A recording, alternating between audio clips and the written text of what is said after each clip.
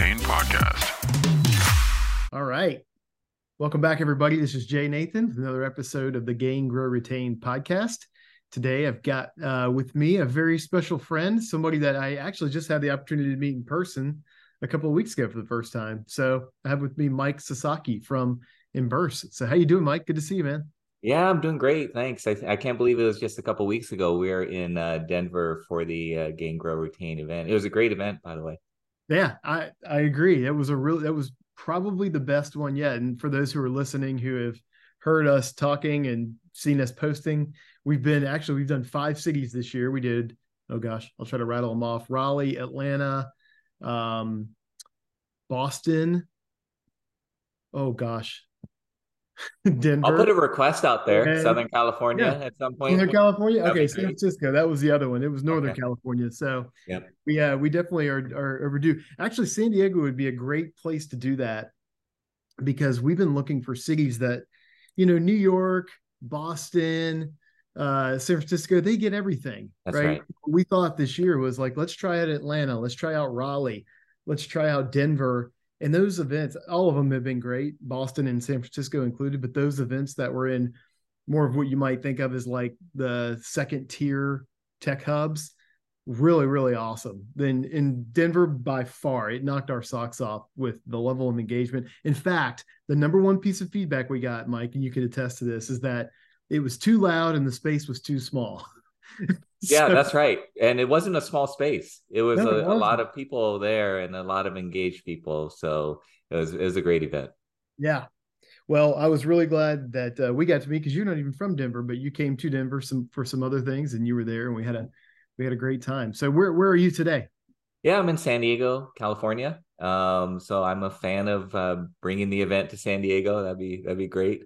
Especially in the wintertime. I think it would be well, I guess some people would fly out from other areas, but yeah, San Diego is a great place year round. So that's where I am now. Awesome. Well, we'll have to keep San Diego on the radar for sure as we head into 2024. So tell us just a little bit real quickly. You're with Emburse today. What's your role there? And what sort of led up to your role at Emburse? What were you doing prior? Yeah, sure. So I joined Emburse in December 2022. So it's been almost 9 months to the day that I've been here. And my role is Vice President, Customer Success. So I lead the global customer success team.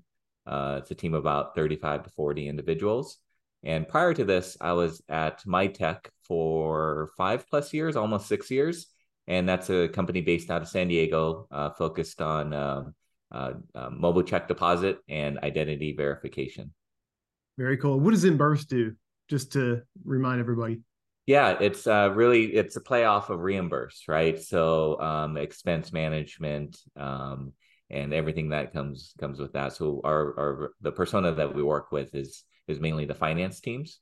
So the accounting teams, the finance teams, et cetera, on the other side, on the customer side. Awesome. And when you think about scaling customer success, we've been talking a lot about that, right? We talked about it at the GGR event. This seems to be the year where everybody is starting to pick their head up and say like, okay, we've been doing this one way for a long time. Now we really need to think about how do we scale it and make it as effective as possible at the same time. What does that mean to you? Like when I say scaling customer success, how do you think about that?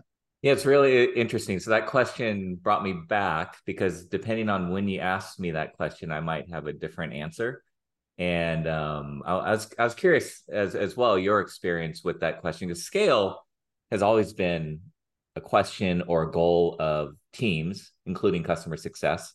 And so when I think about what that used to mean, I think a lot of it was around how do you address the needs of the long tail customers? That's one example. And they were kind of done in pockets, not necessarily holistically. And then the other one I thought about was the CSM to account count, or customer to CSM count. How do we get that from 15 customers per CSM to 50 customers per CSM and still drive revenue and still drive NPS scores and things like that? I want to say that that was an immature way that I used to think about it, where it's like growth. How do we grow? How do we grow? How do we grow? But the question really is, especially in 2023, it's brought a lot more focus to what that really means. and it's how do we grow profitably, Mm, right? So it's not just an operational thing. It's not just a customer count thing. It's let's just assume the budget's going to be the same next year for my team, my group. How do I still drive NRR? How do I reduce churn? How do I improve NPS or whatever, CSAT, customer satisfaction survey you're using? How do I lower the customer effort score? I think that's a big piece of mm. what's going to be in the future. So you can almost think about I'm considering replacing NPS with some sort of customer effort score. Because at the end of the day, and there are plenty of studies about this, and I don't mean to get us on a tangent, but there are plenty of studies that show, delighting customers, does that really drive the metrics you care about? It's expensive, but does that drive the metrics you care about? What's the most important thing? Customers, especially in the software that we have, they want the software, the product to work, and they want it to be really easy to do business with you, right? And so those are the things I'm thinking about, and that's how I'd answer the scaling question. Yeah, that's fantastic. And one of the things you said there at the end really resonates with me, growing profitably. And so I think for a lot of years, when people said the word scale, because everybody's sort of growing at this unbounded rate over the past 15 years. But when you say scale, that means something very specific. That means as the number of units go up, the cost per unit goes down, Right. right? No matter how many units you're doing. So you said, like, okay, maybe my resources are going to be flat in 2024 from what they are today. Well, your customer count, I'm guessing, is going to go up next year. I hope. Correct. Right? We all Yeah, hope. I hope. Yep. um, so I think it's a matter. It's not doing more than less, more with less. I want to strike that out of our vernacular. I think Yeah. it's about increasingly doing more, a little bit more every day with what we have today, That's right? right. Do it better with the same. That's how I Yeah, think yeah, about yeah, it. yeah. Better with the Yeah. same. That's a better Yeah. way to put it. Yeah. Yeah. That's how I think about it. And then we'll transition to the different, what does that mean in each phase, right? Because it's not a one size fits all across the customer journey. Let's scale. I think you have to realistically, and part of the scaling strategy is you have to realistically look at the customer journey map and which part matters the most, which phase matters the most in scaling, and take it, phase by phase. Yep. Sometimes too, it's easy. Like if you have teams that are responding to inbound customer requests and you're tracking that data, support teams are really good at this, right? Because they should have a record of every case that comes through. They can easily say, like, hey, these three issues are causing 40% of our volume in support. I used to have this problem with a password reset at one of my prior companies. It was really hard. Believe it or not, it was a really hard problem for us to solve because our users weren't very sophisticated in that scenario. But the ability to point those things out and either have engineered solutions into the product or designing processes or enablement, scalable enablement that actually challenges that demand is really important. So I'm curious, as you have looked across the customer journey over the course of your career, and particularly what you're doing at Emburse now and MyTech, what are some of the processes where you've looked at it and said, okay, like there's an obvious like long pole in the tent that is taking more time than anything else. I'm going to try to scale that process. Does anything come to mind for you that you've sort of had experience across the customer journey in the Yeah, past? the number one thing for me, or the number one phase is onboarding, Yeah. customer onboarding, and I think what you typically find is that there are a lot of teams involved that are very active and working very hard. So the intentions are always good, right? And they're wanting to help the customer, but the customer should not have to know your org chart in order to get things done, right? That's the first thing. And the other part is that when you're onboarding customers, if you do it right, that sets you up. That sets the customer up, and the Yep. trajectory is much higher. And then you get into scalability because the customer is set on a much higher trajectory. And you don't have to worry about how do we scale way down the customer journey, right? So you've Not already done it. saving, you're not saving customers, you're actually setting them up to be successful from the beginning. Yeah, and it sounds simple when you say it because you're like, oh yeah, I'd rather spend my time in onboarding than trying to save them. Like it's good to be able to turn a customer red to green. You need to be able to do that, but you shouldn't learn how to do that at scale. You're not really addressing the root cause there, right?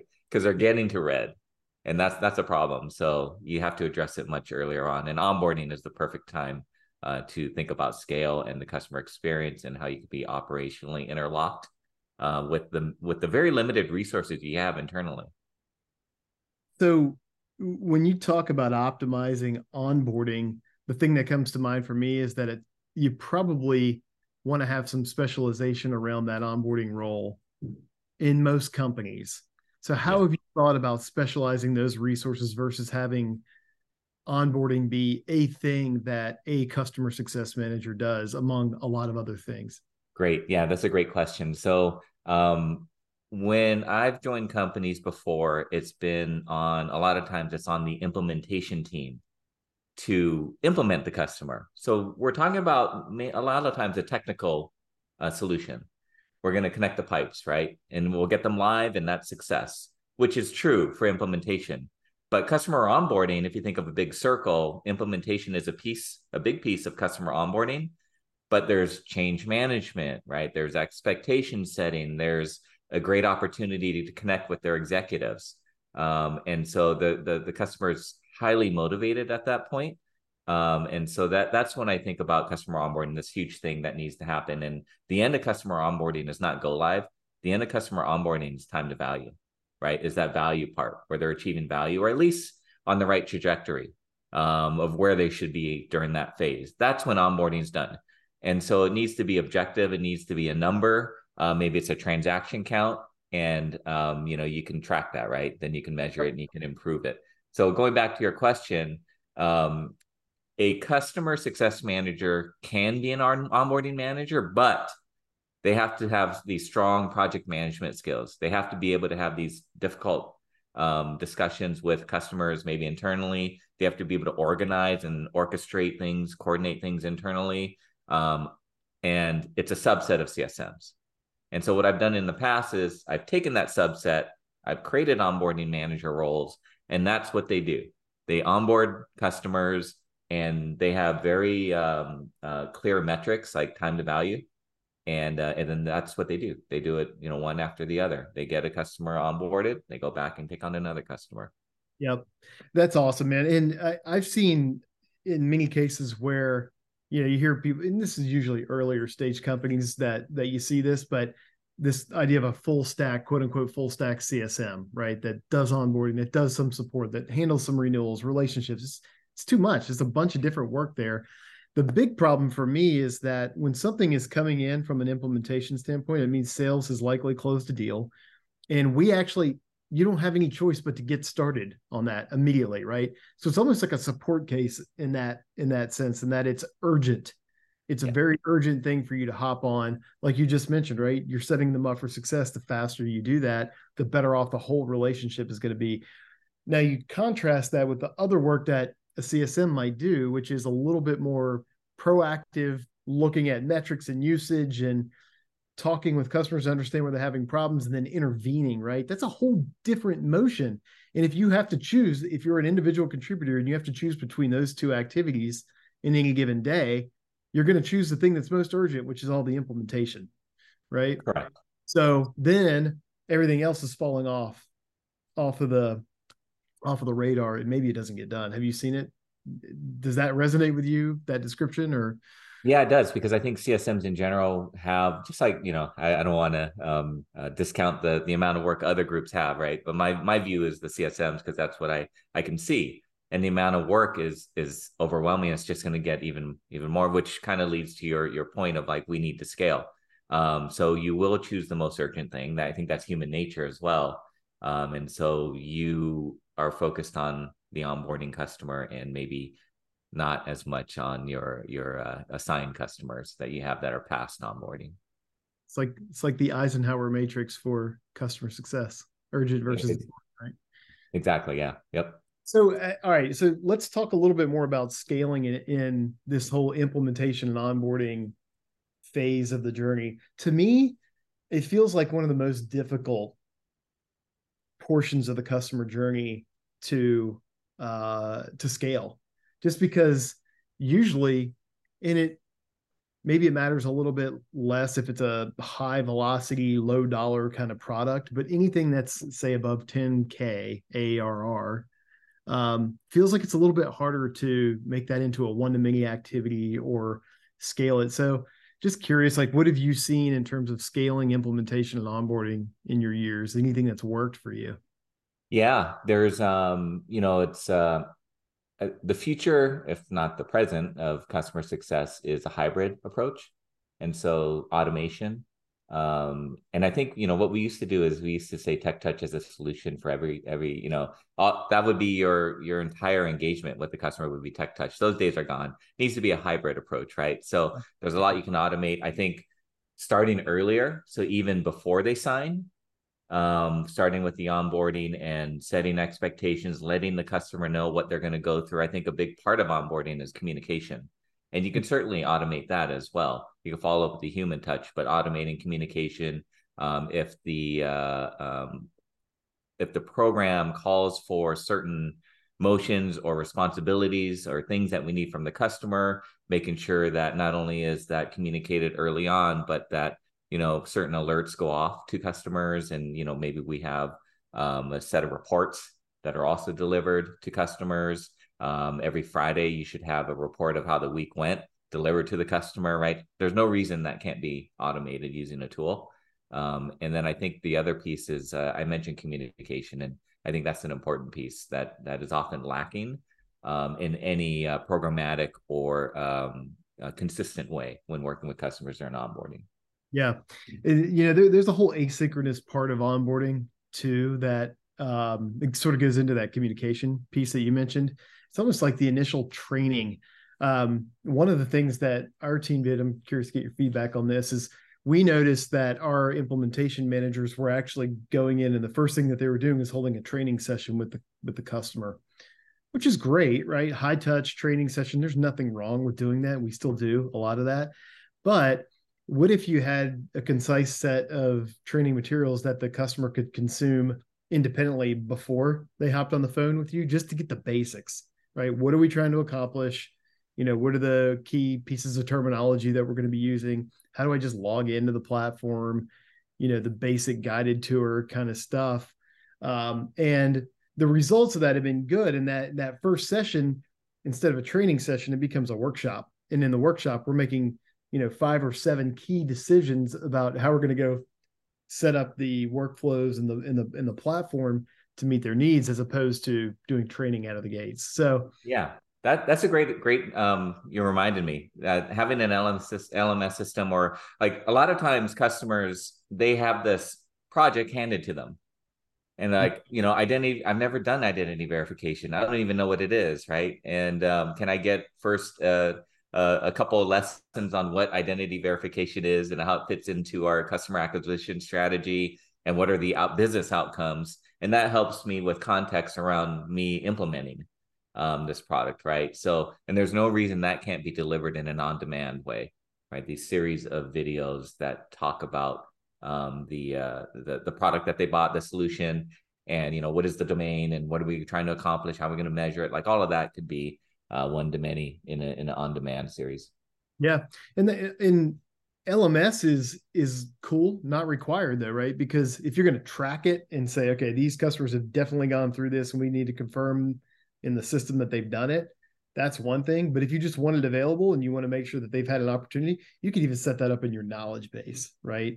And Correct. knowledge becomes part of your scalable stack there for delivering that. And the nice thing about that is now you're starting to, not starting to, you are directing them towards the community, Yeah. right? And you're getting them used to it. And you answer the questions with the knowledge base article, with the video, right? So you're driving them there. And then that is something that you typically are trying to solve for way down the customer journey path. And it's difficult at that point because they've never heard of it. They've never used it. They don't see the value necessarily, or you got to educate them on it. But if you start it from the very beginning when they're very motivated, that sets you up for success on that track as well.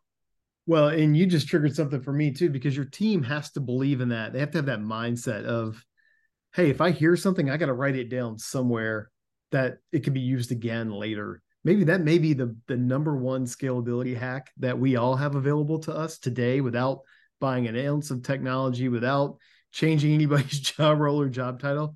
It's like, let's use repeatable ways to communicate the same things. Because our CSMs, you have 35 to 40 of them today. They're having very similar conversations with every customer. right? And to your point, can you point them to a resource as opposed to having a bespoke conversation every single time about it? Yeah, that's not scalable, right? Going back to the main Right. topic here, that's not scalable. And I think the B2C, not I think, I know the B2C experience has informed what we expect out of a B2B experience. And so, first thing I'm going to do if I have a question is go to the internet, type it in, it's the Google search, and, I get a knowledge based article that answers my question, or I go to the community and I ask the question there. So, there's a lot of these expectations that B2C is driven and really good B2B experiences. So that's the first place that you probably end up. That's a really good point. I never thought people always say like our expectations are set based on the technology we use, which is really slick for B2C, right? Our apps on our phone. But it also goes the other way in our benefit, which is like, hey, we've got to provide the same level of visibility and access via Google search, via simple ways to get customer effort. You talked about customer effort. Yeah. That's really a great way to think about it. Like how do you reduce that? By the way, for those who are listening, that's The Effortless Experience by Matt Dixon, who's been on this podcast before. A very good book, and we always recommend it. So I assume that's what you were maybe referring to when you were talking Yeah, about it. that's what I'm driving towards. Yeah. That's the hope. Oh, that's great. All right. So what other areas? I know like enablement, adoption, optimization, those are all places you've spent a lot of time, optimizing the customer journey. But where else? Like what outside of onboarding and implementation, what's the next most important thing from your perspective from a scale standpoint? Yeah, I think it's I well, predictive health scoring is super important, and that's kind of become a buzzword. To me, that means looking at the data, right, and being able to get an accurate health score based on the data. And the data could be, Gainsight has a really good framework that we're using right now, and that could be what you use. But getting it out of the CSM sentiment bucket, I think, is really important. Yeah. And that drives a lot of different things that are scalable and operationally efficient, right? If you can get the health score right. I would say I look at things that tend to thrash a company, and onboarding was a great example because we do take this, all these resources assigned to onboarding a customer, and it doesn't need to be that way. They don't all have to be present all the time, right? You can design a customer journey that brings in the optimal resource at the optimal time, right? And so I look at that. You can also look at your data to determine what are key indicators for what you're trying to accomplish. And what I mean by that is we have a theory that if we can get a customer to sign up to the community online, right? If we can get a customer to be a part of a user group, if we can get a customer to come to one of our events, one of those three or all three, let's look at the data and see what are the chances of them churning.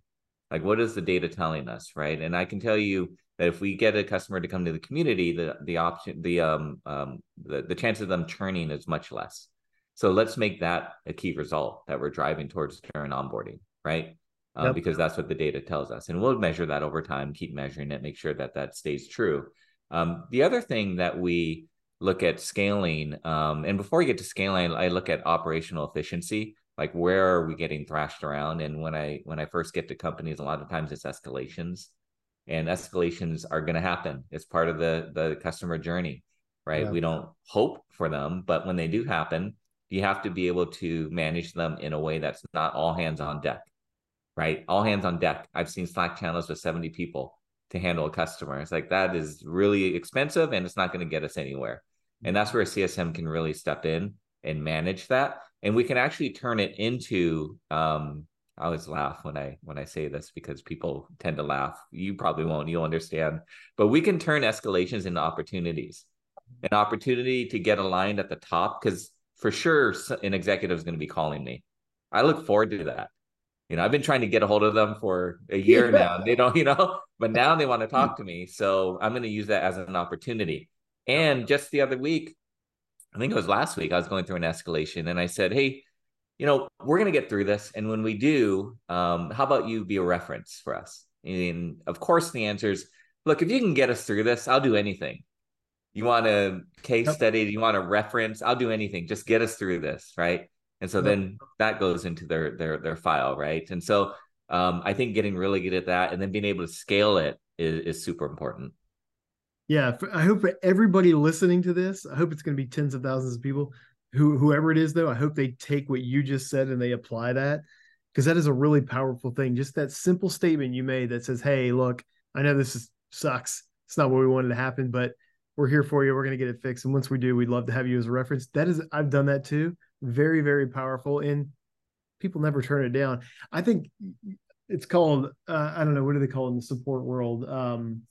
Service recovery or something like that. There's a formal term for it, but that's a real thing. And it I always tell my kids too. It's not what happens, it's how you react to it. That's actually much more important, or how you respond. And so There's been plenty of studies that show they're more loyal. Customers are more loyal to you after they've gone through something compared to if they never had gone through that negative experience to begin with, right? If you can resolve it and make it right, they are more loyal to you, and that's for good reason, because it's you're taking them through a really tough time.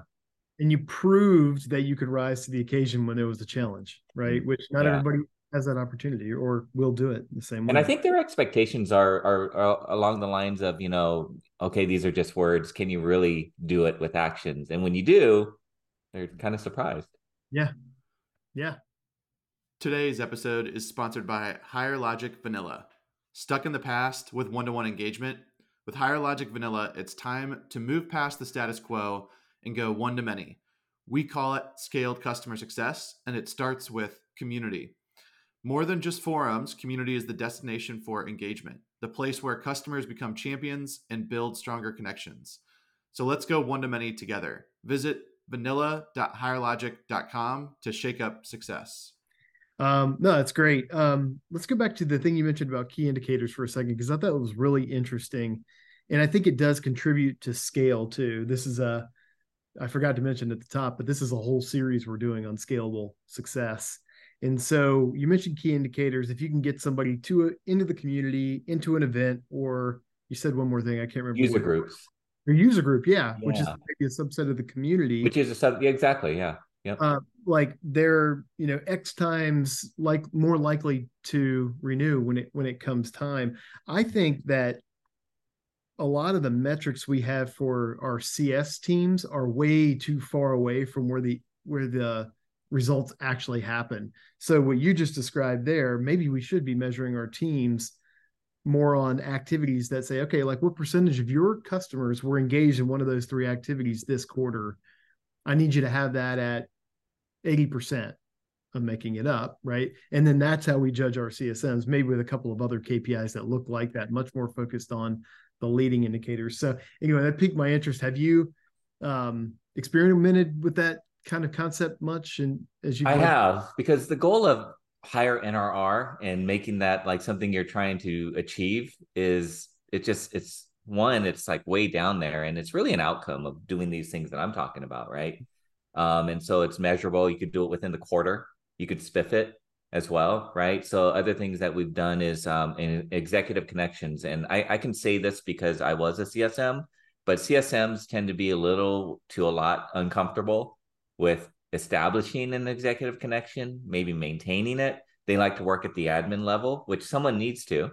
But so the last quarter, we made it a goal of our teams to set me up or set a director up with one of the customer executives, and we're spiffing off of it, right? cool. And so we've already done, tens of these meetings, and they could be 15 minutes, it could be 30 minutes. I've had one that was an hour. But I'm not trying to take up the executive's time. I'm trying to drive that connection, let them know I'm an escalation, but you're also my escalation. When That's your right. team doesn't show up to a meeting, you're going to hear about it from me, because I can guarantee your team's not telling you that they're not showing up for meetings, right? So we hold them accountable. They hold us accountable. And we have an event coming up, and I called one of them and said, hey, what do you think about speaking? Yeah, let's do it. So coming out and speaking at an event, right? Or doing this or that, or can we be a reference? So from that first connection, all these great things can happen, and they will not churn. The likelihood of them churning is much less, because for a lot of good reasons, right? You could dig into them, but for one, they call me right away if there's an issue and we talk about it. It doesn't just sit there, right? And so I think that is a big part of it. The other part is that is the decision maker. And we did something interesting. I know we're getting on a tangent now, but I thought this was really interesting. We're working with a consulting company, and what they did was we had an assumption that during renewal, these are the personas that are present: decision maker, executive, right, and admin. And what we found out is the admin, when we tried to confirm it, the admin said, no, I'm not involved in renewals half the time, right? Half the time we found out they're not involved in the renewal. And so that was a light bulb moment where we were doing this executive outreach.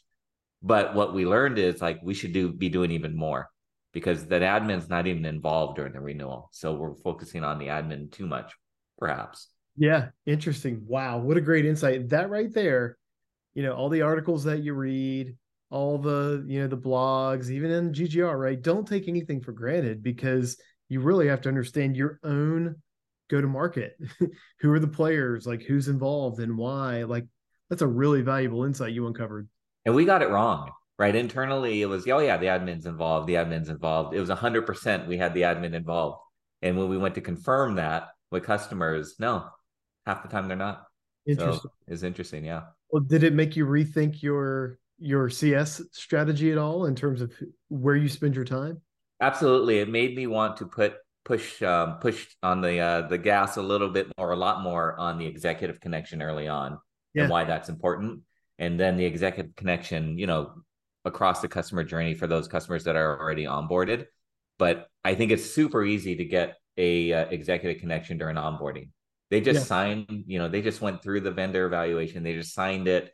It's not out of the ordinary for sales to say, hey, now that you're signed, you're a customer, I'm going to introduce you to your executive connection that will be, post signing Yeah. throughout the customer journey. Seems very natural. Yeah. That's so good, Mike. The whole thing I'm thinking about what you just told me is that it is a scale play to really understand your customers, right? To understand that the admin is not really involved in the decision whether or not to use your product. It means you might change your approach with them. Yeah, you have to support them. You have to continue to, if they have a problem, you have to solve it, like we just talked about. But you may be able to scale more of the enablement for that role, right? Meaning it's all webinar based, it's all community based, it's all knowledge based, as opposed to the high touch. And then you can optimize your resources where you really need the human touch, which in your case is going to be more at the senior manager, executive, whoever the sponsor is over that relationship level. Yeah, and we can run programs too at that level now, right? Where we weren't thinking about it before, scalable programs at the executive level, right? Because in the past we were treating that more one-on-one, but now we could scale that because we see why it's so important. Yeah, and they can come to your events and speakers, like you just mentioned. Like there's some really good stuff there. That's great. Okay, well that's two really big ones. What about on the adoption side, optimization? Anything else come to mind? Yeah, change management. And that is the future of customer success, right? I think I've said that it's going to be called customer management. And we're going to own a lot of the operational things related to customers. And adoption is a big part of enabling and adoption for a customer is super important. And you can scale that through community, through these on-demand videos. And a lot of that needs to be focused on change management. So let me give you an example. Most companies that we work with, they have accounting software. And so it's probably a rip and replace if we're coming in, right? Or they've used spreadsheets or they've had something. But what our contacts are not prepared to do is to train their employees. Hey, it used to be this way. Now it's going to be this way. This is why. It may seem like more work, but it's actually less. And this is why, right? And you're going to get hours back in your day. And this is why, and so I think the first reaction to change is just resistance. That's human nature. But if you can get ahead of it and you can provide your customers with a change management program that they can deliver, then it goes a long way towards adoption. You have less resistance and you're explaining the why versus rolling out software and say, here's the button and they're looking for it, they can't find it, et cetera. Right. So that's a big piece that we're focused on. That's really cool. A lot of what I'm seeing on the sales side of things right now too is that we need we need to find scalable ways to scale enablement on our solution that our champions have to deliver there. Same thing with existing customers or new customers, right? Because to the point you made earlier, you're always introducing new people into the relationship. Maybe the people who implement and administer your product aren't the same ones that made the purchase Right. decision and signed the contract. Yeah, So that's right. And the other piece that I realized is that with this software, there's the our customers are employees. So those are the users of the software, right? And so we use Pendo, and having access to that data is super important as well, because we can let the customer know how their customers like the software and what they need out of the software, maybe areas that they can drive adoption by making some improvements.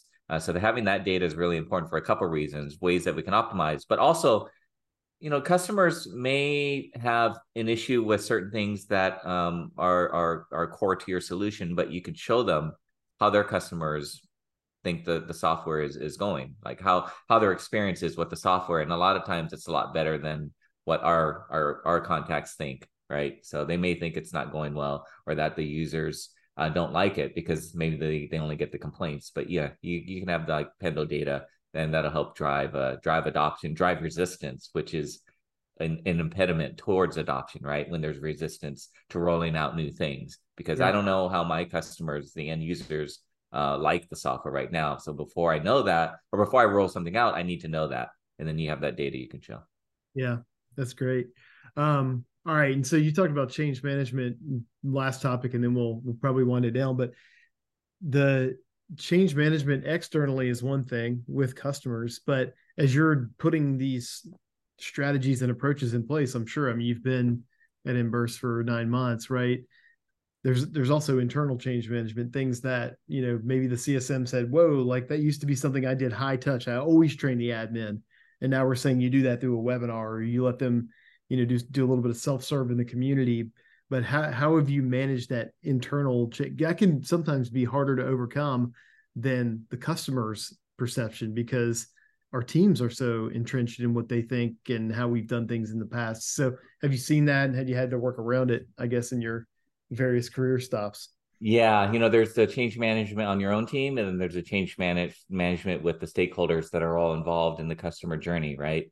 I think the change management on your own team is a little easier because you have more control over that.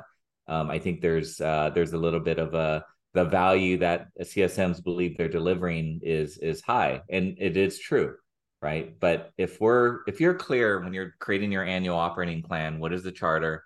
What are we going to be measured on, right? And you have the right metrics in there, and we're all driving towards it. Perhaps we're bonused on it, but we're all driving towards these metrics. There needs to be operational efficiency in there and scalability, right? As long as that's in there, it's a little easier to drive adoption among your team. One thing that I've been toying with is the idea of customer dynamic segmentation. That is a big change, right? That's like pressing a button every quarter, and a customer ends up in one of the four quadrants, and it has a different CSM, right? And then another thing I've been thinking about is like, do we need a CSM that handles escalations? And so when the customer's in an escalated state, they're passed to that CSM, right? So that goes to the core of what CSMs believe their job is, to build relationships and have this customer forever. Yeah. And now we're doing the opposite, right? Where we're operational efficiency, and you can go to any CSM depending on their skill Yeah. set. Yeah. That's Um, interesting. so that's my team. And then the harder thing, the more difficult thing, is driving stakeholder alignment across the org, right? And so the only way I've known to do that, it takes a lot of time, but just a lot of communication, a lot of one-off meetings with the leaders, a lot of understanding their requirements. A lot of times their job and whatever they're doing doesn't change. It's really, you're building a program around them, and you're allowing them to do what they do well. For example, customer onboarding. I don't want the implementation team to change what they're doing. I want it to be easier on them with less pressure and less communication with the customer. We can automate a lot of that, right? Now you do what you do well, and we will make sure that we build a program around that. So it's a lot of showing that The change is happening around them, but it's helping drive the metrics that they care about. Yeah, that's great, man. Yeah, that's right. I think a lot of customer success leaders can relate to this, where you want to do a lot of scalable programs, you want to do a lot of exciting things, but you're dependent on different groups. I'll give you an example. There's a data analyst group, there's a marketing group, there's an ops team, right? And now I have to get in line for those resources. And we all know customer success is not at the top of that list. And so it's really difficult to get those resources, especially the timing of the resources, right? All at once for your program you want to run. And so what I found is building those resources into your team, so that you have a data analyst that understands customers, that understands CSMs, the persona of CSMs, that understands our data. And of course, their function, visualizing and understanding data is table stakes for data analysts. And then on the marketing side, maybe it's a content marketer, a customer marketer that sits on your team. And then an ops person that is not a general ops person, but a customer success ops person, right? Having all those functions at your within your reach and being able to drive their roadmap and what they're working on is super important, because what's going to happen is you're just going to be very delayed in the programs that you want to roll out. And it's not going to be this year, it'll be next year. And, you won't have a specialized data analyst that understands the things that I mentioned. Same with ops. They understand customers, they understand CSM, they understand the data, they understand the terms, they understand you and how you want to visualize things. Because there's a lot of different ways you can visualize things, which is, yeah, they did it. They checked the box. This is a visualized, a customer journey map, for example, right? Technically it is, but I can't interact with it. It's really hard to get insights, etc. Yeah. That last part I think is so important. I literally just had a conversation about this today with someone who runs our combined RevOps teams at Higher Logic. And what you really need in operations is you don't need an order taker, because that means you have to come up with all the ideas and your management team has to decide what to do. You need somebody who's thinking about the operations every day, looking at the systems, looking at the goals of what we're trying to achieve and the obstacles that we have to achieving them, and saying, hey, look, here are the top 3 ideas I have for improving this situation that we have, or making this better. I need a free agent who's running around the building, quote unquote, doing that proactively beside me, as opposed to a shared resource. Like you said, like, I don't want to submit a ticket for that. That's tough. And I don't know how you feel about this. I want to hear your perspective on it. I'd rather sacrifice a CSM role to have that ops role, because it makes everybody more efficient over time. And so I've done that with many different types of roles, including renewals over time. So how does that land on you? Yeah, I mean, that last part was great, and that's how I think about it, is that it's more scalable. My team's more scalable. We're doing more things. I would sacrifice a CSM headcount, incremental headcount, for a data analyst. I want to get to the point, and I was at this point at my tech, where I had a customer success data analyst, and I could say, here's the problem I'm trying to solve for. You figure out how. Because he knows me, he knows our data, he knows our customers, he knows our CSMs. And I don't tell him how to do it. He did it. And we would have meetings to say, okay, this is what I'm thinking. This is where I'm at. Okay, it's finalized, right? Versus what you called an order, what is it? Order taker? Yeah. Yeah. Where it's like, okay, well, send me in a PowerPoint the visualization you want, with very specific, what's the x-axis, y-axis, is a pie chart, etc. And they'll put it together, but they don't understand customers, customer success. They don't understand me or CSMs, right? So it looks very different in that way. Yeah. And it feels different to consume. And it's like, okay, well, I told you this, but what I really meant was that. And you need somebody with some critical thinking skills, right? Yeah, and that understands me, that, just because I said do it this way, that's not the best way to do it, because maybe I don't know what I'm talking about, right? Yeah, like, call me on it, right? Because I don't know. Yeah, I want an opinion. It's like, no, I think we should do it this way. And that happened all the time. And actually, that's when I stopped telling him how to do it. Because I was like, he's way better at this than me. So this is great. You just do it. Yeah. Great. And you mentioned, so data analytics, operations around the systems themselves, the configuration, and then content creation. Yeah, that's a content's key, right? With especially with scaling. And so marketing is going to be focused on net new. And I mean, if they have leftover time, sure, maybe I get some, but I have to plan that I won't get a ton of time because they will be focused on net new or on driving revenue for existing, but not necessarily adoption, not necessarily customer experience, not necessarily those types of things, right? Yep. And so having that own resource on my team to create the content is good. See, some CSMs are great at creating content. I'm certainly not. I would say not a majority of a customer success team is really great at creating content, and it's not what we do. And so it's good to have an expert in house or in on your team that can do that. Yeah.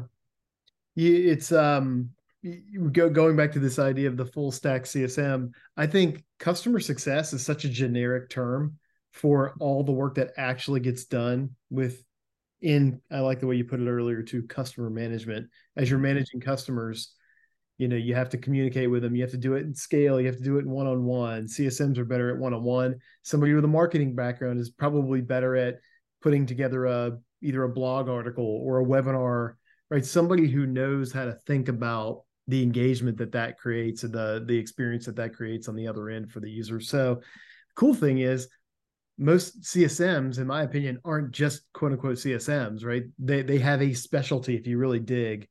And it might be one-to-one relationship management, but it actually might be like we have people on our team who are CSMs and we're like, wow, like these people are really good at creating webinars that scale things. So let's let them do more of that and help everybody out. Yeah, that's a great point. And you can go to their LinkedIn and you could see, Yeah. right? And if not, you could talk to them. What's their experience been? And I'm a big believer in focusing less on, hey, you're weak here, I'd like you to improve, versus you're strong here, let's exploit that, right? Yeah. I think that's way more exciting. And that's where I want to focus. And I do that when I'm building a team, just diversity in all ways, including that work experience. I love that, man. I love it. And it gives me more freedom the older I get too. It's like, you know what? I don't care if I suck at whatever it is over there. I'm just going to do the thing that I'm really good at.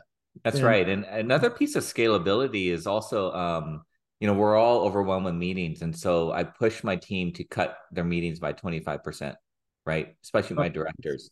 And that gives you a lot more time back. But I think there's a lot of over delivering for customers when we're not really driving a metric we care about, over delivering internally when we're not driving a metric we care about. And so there's a lot of things that, of course, we know what we have to do, but we don't know what we don't have to do. And so I push my team to figure out what that part is. What don't you have to do today? Right. And cut it out because you don't have enough time to do all that. yeah, I like that concept a lot.